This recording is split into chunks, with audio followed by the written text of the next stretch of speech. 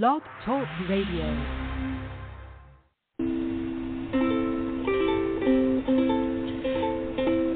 Hi everyone, this is Camille from sunny California, and you're listening to the Coffee Chat with Camille show, which is the podcast series that interviews various guests about real-life topics for people who love to learn.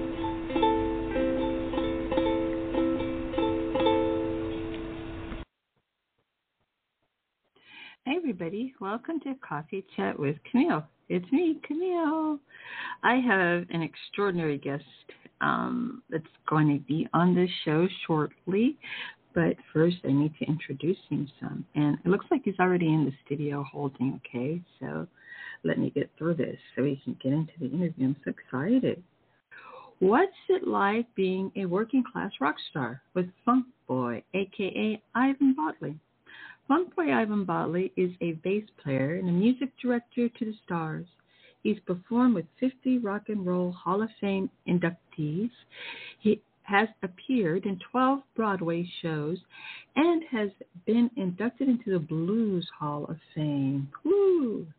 He can currently be seen on tour with Humble Pie. Funkboy's debut single, Crab Walk, is available on Color Red Music and features performances by Crispin Cho, I hope I'm saying that correctly, otherwise known as Uptown Horns, Moses Mo, Mother's Finest, Kenny Soul, Dag, James Dower, Sam Moore, and Doug Henricks in the Heights. His new memoir, and my famous yet memoir of a working class rock star, is also out now. Ivan has been a music director for Sam Moore, Sam and Dave, Martha Reeves and the Vandellas, the Shirelles, the Crystals, the Tokens, and has performed with Sting, Elvis Costello, Costello, the Temptations, Solomon Burke, Benny King, Percy Sledge, Eddie Floyd, Rufus and Carla Thomas, Bo Diddley, Buster Poindexter, Uptown Horn, Paul Rogers, Winona Judd, and David Awesome Foster. Notable appearances include Carnegie Hall, Kennedy Center, Broadway shows such as Rock of Ages, Spider-Man, Hedwig and the Angry Inch, SpongeBob, Kinky Boots, Ain't Too Proud, Once on This Island, Fun Home, and The Prom. Performed at the Obama inaugural, that's the President Obama inaugural ball, featured in the Barry Levinson documentary Pollywood, and also on Late Night with Conan O'Brien, The Late Late Show with Craig Ferguson, The Today Show, Emerald Live, MS in the Morning, Charlie Rose, Live with Regis and Kelly, New Orleans Jazz and Heritage Festival, Istanbul and Israel State Symphony Orchestras. For more information for you, the audience and listener, you can go to www.funkboy.net. Okay, and also he's on Wixsite.com, Funkboy. And I think it's Funkboy NYC. Okay, so I am thrilled to have Ivan on, and so let me get him in here right now. Have him into the studio. Where am I? I get all over the place sometimes. I apologize. Hi, Ivan. Hi, Camille. Can you hear me? I can. Yeah, hi. Welcome. Hi. Hi. Such a pleasure. Thank you so much. Thank you so much for having me.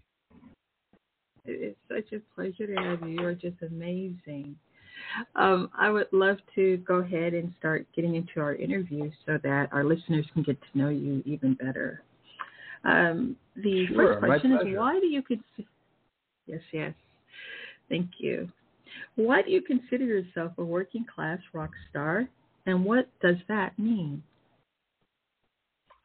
Okay. Well, I consider myself working class because, I lift my own amplifiers. I work for a living. I feel like sometimes I'm punching the clock when I'm playing some of these wedding gigs that I do. But we also do rock starry types of things, like some of the stuff that you just very kindly mentioned, like, playing the inaugural ball for Obama and stuff like that. We get to hang out with rock stars, and then at the end of the night, we load our own amps back into the car and head off to the next thing. So I very much work for a living, but occasionally I get to stand next to some very famous people. Yes, wonderful. And then, what inspired you to write a memoir? I have just out of years and years of being on the road, you just sort of collect these stories. What would happen was we would be taking sort of a dinner break between sound check and the show, and if something funny or untoward had happened that day, it would always put me in mind of something even weirder that had happened on a previous gig. So I would be sitting around the dinner table telling the band members, well, I remember this one time, and tell them some funny story about a past experience. And after years of doing this, people said, you should actually write these things down because you've got so many of them, and they're so, funny and or sad and or weird. And so I started to do that. I started to sit down and compile stories that I remembered of odd or funny or strange things that happened on the road. And I got it mostly finished until, let's say, what was it, March 2020? I don't know if you remember, but the entire world shut down. So suddenly I had a lot of time on my hands, and all the gigs stopped. So I was able to really finish the book and get it copy edited and get it formatted and get it out on Amazon and all the things that I did. That probably took a little extra time, which I wouldn't have ordinarily had in my daily working life. So it's sort of a combination of road stories and then having the time suddenly available to actually finish it, which is what inspired me to get it completed. Okay, magnificent. What's it like to work for a major record label versus being a musician? It's so interesting. There are two completely different sides of the same coin. What you're alluding to is when I first got out of college, my first job was working for Epic Records as a publicist for them. So, I was working with a lot of really famous platinum rock stars, and I still have some gold records on my wall from, Michael Jackson and Luther Vandross and Joan Jett and Living Colour and people like that I worked with. And I got into the music business thinking, like, I like music. This will be great. I'll get to hang out with rock stars and everything else. And what I realized very shortly, I was only at the label probably about 3 years, is that the music business has nothing to do with music. It's all about marketing. It's a marketing company. They could be selling soap. They could be selling shoes. They really don't care. And I had one vice president of product management tell me, he said to me blankly, like, I don't know anything about music, but I know about marketing. And, this guy made people like Gloria Estefan a major star. So very good at his job. But again, nothing really creative involved in our aspect of the business. So I had already been playing since I was a senior in high school, been playing bass semi-professionally and just sort of as a hobby. And I decided that, if I wanted to sort of be creative with my musical pursuits, what I really needed to do was go back to music school as a later student in life. I went to music school when I was 26 years old and decided, like, if I was going to give it a shot, I was going to really have to get myself educated and give myself the tools to possibly be able to succeed in a business where there's zero guarantees of success. I knew I was taking a tremendous leap of faith, but I wanted to sort of see if I could access that creative part of my brain and see if I could turn that into a vocation. And through a lot of hard work and a lot of luck, let's face it, everybody who's sort of making a living playing music also has to have some luck on their side. I certainly worked hard, but I was also lucky. So, like, in retrospect, I can say that, yeah, I've been doing this for 30 years professionally, and I feel very fortunate to have been able to do so for so long. Yes, Excellent. Then what is fame and why would anyone aspire to gain it? That's, you know, that's the question. That's really the $64,000 question that I try to address in the book. What is fame? You know, and sort of from my early days, you know, standing next to platinum level rock stars, and I have a lot of like souvenir photographs from that era of my life. You know, I came to realize that, you know, somebody like I'm trying to use a contemporary. I used to say this. I used to use the example of Janet Jackson because, you know, she'd sold like 10 million records of one of her albums. You know, but we could use somebody more contemporary like Justin Bieber, for instance. So like if Justin Bieber has 10 million downloads of a song, let's say, you know, that means in the United States alone that there are probably upwards of 300 million people who don't know who he is and don't care. You know, so fame is a sort of tenuous kind of thing. It's a very relative thing. Like you can be sort of uber famous and still, like, you know, my parents or grandparents might still not know who that person is, who Justin Bieber. So there's that sort of aspect to consider. And then there's sort of levels of it too, you know, like, you know, when I was a college radio disc jockey in New Orleans, you know, I was quote unquote, you know, a very, very minor D-list local celebrity among people who listened to that particular radio station. Like, they knew who I was. But again, the whole rest of the city had no idea who I was and didn't care. And it was sort of fine. So that was sort of like figuring out what fame was. And then why would you want to attain it? I don't know. Like, it seems like, you know, early on when when I very first played in a high school gymnasium at a talent show, and there's 600 kids screaming in approval and acceptance of what I'm doing, and these are kids that, you know, actively wanted to beat me up otherwise. You know, it seemed like a vast improvement in my lot in life by having this limited acceptance from these kids. So I said, all right, if I'm going to do that, you know, that's something that I should probably pursue in life, to sort of create this feeling of acceptance among people.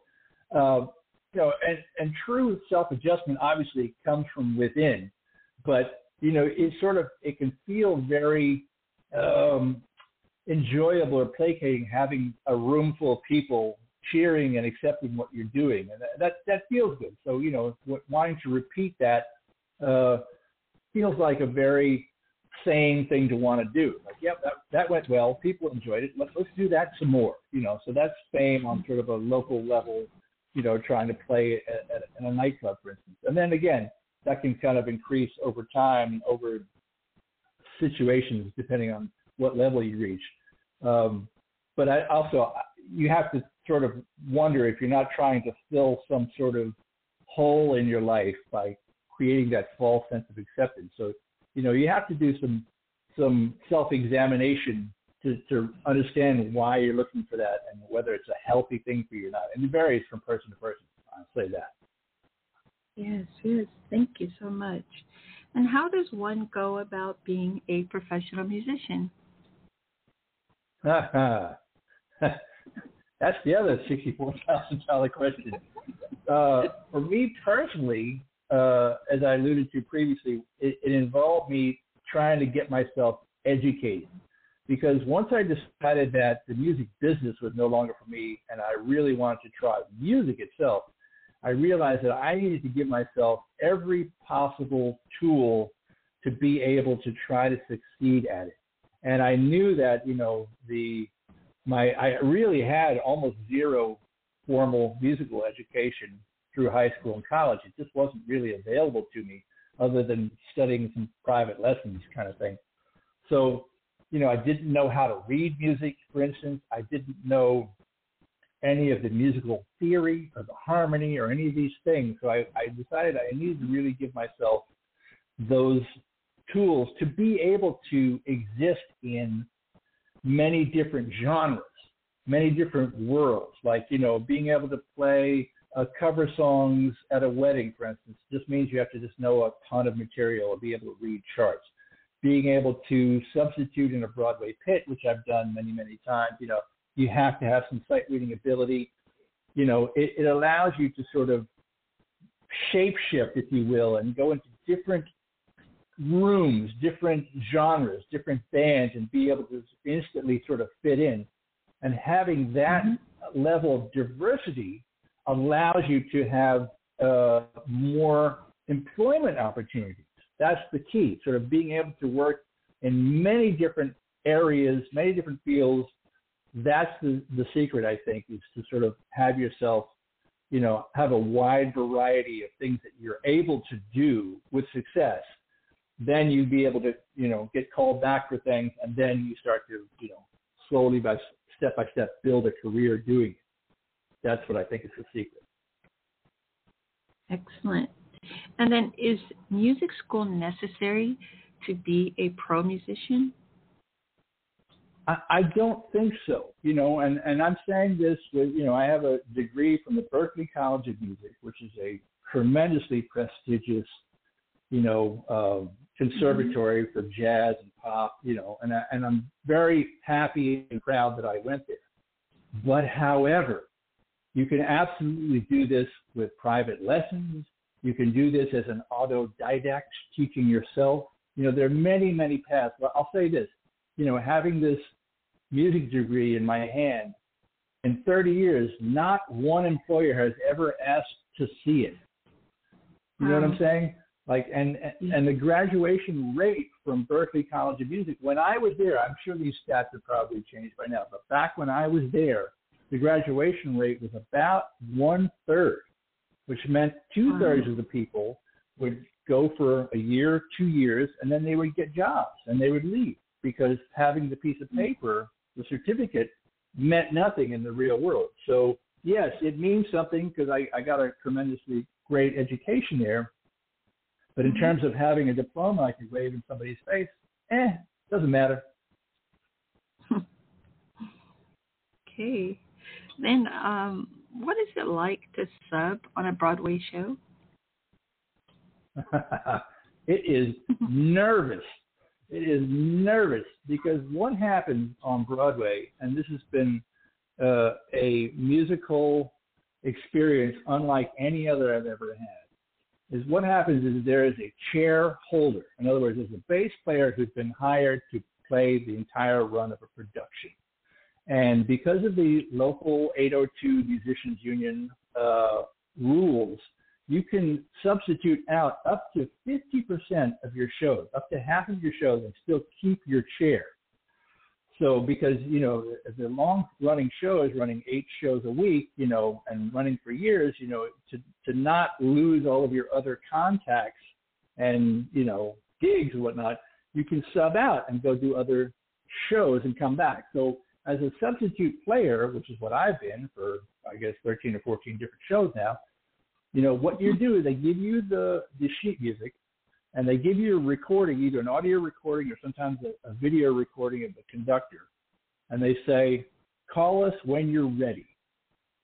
So your job then is to go home and to begin to decipher the music, try to get it under your hands, sight read it, and almost get it over-prepared and memorized to the point where, when you finally do get into the show, there are going to be distractions, there are going to be things that are different, and you got to, just keep your feet under you the whole time.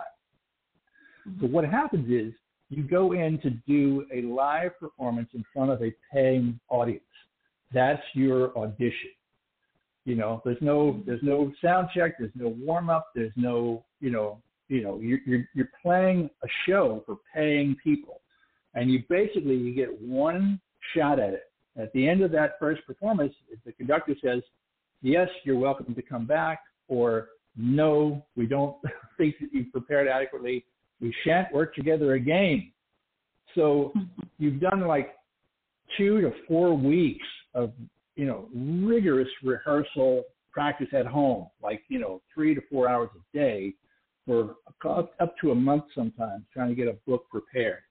And then you go in to do your first substitute show, and it's just absolute panic because you know that you're going to get one shot at this. And if it doesn't work for whatever reason, however prepared you are, if something goes crazy upstairs and the actor forgets a line and the conductor does this, that, the other thing, or something sound-wise sounds different in the pit because somebody tripped over a microphone or whatever it is, if you panic, and you sort of lose your spot or, make a mistake that they don't like, that could be it. You know what I mean? So yes. Knowing that you have one shot to get it right, it's extremely nerve-wracking the very first time you go in. Yes, yes. And what is the strangest gig you've ever done? So many, and that's kind of what the book is about too. There's so many, but one of them I do cite in the book was we played a wedding gig, a private party gig, and it was in a beautiful setting. It was this Gothic, decommissioned synagogue in New York City. It was built in the 1880s, and it had all this dramatic lighting in it. It was giant. They constructed a moat, like a platform that literally had a moat, a water, a channel around it, with a table on it, with the bride and groom's table on this moat, and there were trees. They brought in trees, and it just one of the most elaborate sort of setup I've ever seen for a wedding gig. And then the punchline was there were no guests. It was only the couple in this room. We were sitting in the corner of like this little acoustic trio, just absolutely freaked out. Like, what is happening? Why are we here? Why are they? It's like $100,000 wedding for no people, Yes. And we would not have been surprised to read in the paper the next morning that the groom had then eaten the bride for dinner. I don't know. We called it the Hannibal Lecter wedding. That's what we called it, just as a joke among ourselves. It was so odd. Okay, thank you so much. And who are your biggest musical influences? So many, and it depends on the genre, and it depends on what gigs we're talking about. I spent a lot of my career working for classic soul artists on the Stax and the Motown labels, so Sam Moore from Sam and Dave, for instance. So Duck Dunn was the bass player at the Stax Records. And Duck Dunn played bass with Sam and Dave and Otis Redding and Wilson Pickett and Rufus Thomas. So his work is one of the foundations of my study and things that I've made a lot of money basically, ripping off Duck Dunn and playing all his parts. And by the same token, the artists that I work with from Motown, like the Supremes, Mary Wilson from the Supremes, and the Temptations, and Harvey Fuqua, those bass lines were all played by a guy named James Jamerson, who played on all of the Motown records, all of the Marvin Gaye, all of Stevie Wonder, all of the Temptations, Four Tops. This one gentleman was, one of the most influential bass players of the last century. And I've just spent hours and hours and hours, transcribing his parts and becoming intimately familiar with his style and his approach. So, I owe him a huge debt of gratitude, and also studying some great jazz bass players like Stanley Clarke and Jaco Pastorius. People like that have all been very influential in my career along the way. Okay, thank you. Is touring life all glamour all the time? It's almost no glamour none of the time, to be honest with you. At the moment, I'm standing in a hotel room in Texas, and I'm looking out, and it's about 100 degrees out there. It's just like you can't even walk outside right now. It depends, It depends on the tour. It depends on the music that you're playing. It depends on the people that you're working with. It depends on the audiences. Some tours are much more glamorous than others. We're going to be doing a tour up the East Coast of the United States with Humble Pie Legacy this September. And I think that's going to be just a great one. Just going to be wonderful people, wonderful audiences, fabulous music. The Humble Pie is one of my favorite all-time classic rock bands. And then there are other times where you're just like, playing a wedding in Idaho, and you're just looking out the hotel room and you're going like, how did I get here? Why am I here? When can I go home? How much am I getting paid for this? Is it worth it? It's up and down. Let's put it that way. Up and down. Okay. Well, thank you so much. I have just one more question, and that is, what is your favorite coffee or hot beverage? I am a tea drinker because it's more civilized. This is my standard running joke I always say. And it, it comes, I think part of the reason is because I lived in England for about a year and a half, sort of after I dropped out of the record business and was searching for a way in life. I had an opportunity to go live in England and just play bass for a while. So that turned me on to being a real tea drinker. And there's a brand called PG Tips, is a British brand that I carry with me. I have it with me today on the road. I certainly do enjoy coffee, but I haven't had it in a long, long time. Tea drinker, more civilized. Okay. Okay. Thank you so much for letting us know that, and also for your amazing interview and for having the time, because I know you're very busy. Thank you for coming to my show and gracing my listeners with your experience and your knowledge. Also, I'd just like to know if you could please let our audience know where they can contact you through your social media handles. Absolutely. Well, first off, thank you so much for having me. It's wonderful to talk to you, and thank you for exposing me to all of your listeners. I really appreciate the opportunity. You're welcome. All of my links are at funkboy.net, funkboy.net. There's a link there that gives you all the socials, gives you everything. I've got, I can be found on just about any platform you can imagine. You can follow me if you're so inclined or interested, and I'd love to talk to anybody out there. Okay, excellent. So this is again Mr. Ivan Bodley, aka Funkboy, bass player, music director to the stars. Thank you so much. Have a great one, and I'll talk to you soon. Thank you. You too. Take care now. You're welcome. Thank you. Okay, everyone. That was the magnificent, legendary himself. He's like a walking, living legend. I'm just blown away that I had this opportunity to share him with you all, with all of you in all the different countries that take the time to listen to my very organically growing podcast. But Funkboy, or Mr. Ivan Bodley, is just the embodiment of music, of genius, in my humble opinion, honesty, humility. And so also, please be sure to pick up his memoir of a working class rock star. It's called Am I Famous Yet? And also check out his podcast, okay?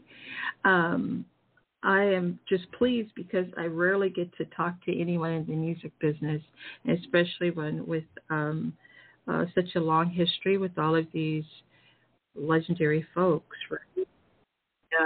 And they're also amazing professionals, okay? So musicians, entertainers, they bring so much joy to our lives.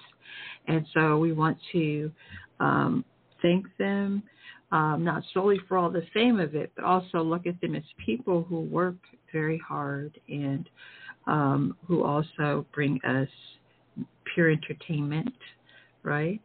And inspiration.